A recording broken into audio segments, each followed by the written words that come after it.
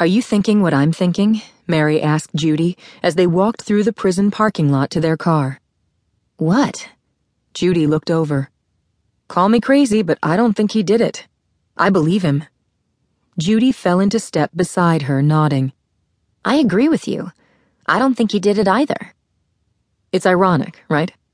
There's a record full of evidence against him. Like you say, he didn't have a chance on appeal. Why do you think he's innocent? Just by what he said and the way he said it. He gave a completely plausible explanation for how Fiona could have been murdered. If he hadn't gotten so flustered on the stand and he had a better lawyer, he would have had an excellent chance of raising reasonable doubt. That's why I think it. He's either the best liar on earth, or he's really telling the truth. Or we're projecting wildly and being insanely naive. There's also the facts of record, not just us being naive. Judy shook her head, musing as they walked in the same stride. He didn't take the plea deal initially. That intrigues me. Also, he has no criminal record, and lastly, he testified in his own defense. You can watch Law and Order and know that's suicide, especially if you're guilty. Good point, Mary said, as they reached the car and she chirped it unlocked. What a difference a day makes. What do you mean? Yesterday, I believed in our client, but not Stahl. Now, I believe in Stahl, but not our client. I still believe in both. Mary got into the car, so did Judy, and they closed the doors behind them. Will you read me those letters he gave us while I drive? If you promise not to drive off the road in despair. Go, girl. Mary started the engine. They both put on their shoulder harnesses, and Judy dug into the manila envelope, taking out the packet of letters and opening the second one. You want me to read to you?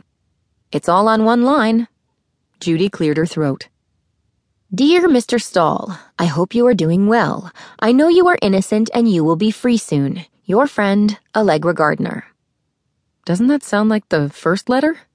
Mary steered out of the parking lot and down the long road to Route 29. Yes. Let me see the third one. Lonnie was nice enough to put them in chronological order. Judy put the second letter away and opened up the third one, while Mary looked over nervously, seeing that it was only one line. Please tell me it doesn't say the same exact thing. It says the exact same thing, which would be the obsessive part. Oh, no.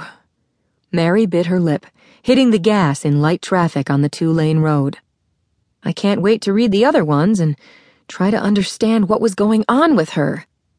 What's the next one say? Let's see.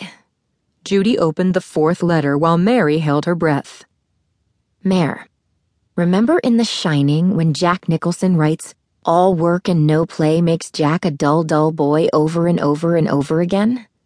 Yes, Mary answered, dismayed. Well, it's like that, only less entertaining. Mary groaned, hitting the gas and heading for their next appointment. An hour later, Mary and Judy were sitting across the neat desk of Bob Brandt, who turned out to be an up-and-coming sports agent and lawyer. He was African-American, 6'3" and powerfully built, a former running back at Temple, whose broad shoulders strained against the seams of his tailored gray suit with a sharp tie of melon silk. His jovial air belied his size, and his brown eyes were deep-set, earnest, and even playful under a prominent forehead. He wore his hair natural, cut medium short, and he had a close-cropped beard. He must have recently turned 30 years old because there was an array of birthday cards open on a cherry wood credenza, next to framed family photographs of a pretty wife and 2 adorable little boys. Mary introduced herself and Judy, then got to the point. We've just come from Graterford where we met with Lonnie Stahl. We know you represented him in the Fiona Gardner murder case about 6 years ago, and we need to just ask you a few questions. Go right ahead. Bob leaned forward on his desk, linking his immense hands together. His desk was neat, holding only a silvery Mac Pro laptop, a stack of neat papers, and a tiny Eagles football. Sports memorabilia shared shelf space with law books behind him, and framed football and baseball jerseys lined the wall of his large, modern office, which occupied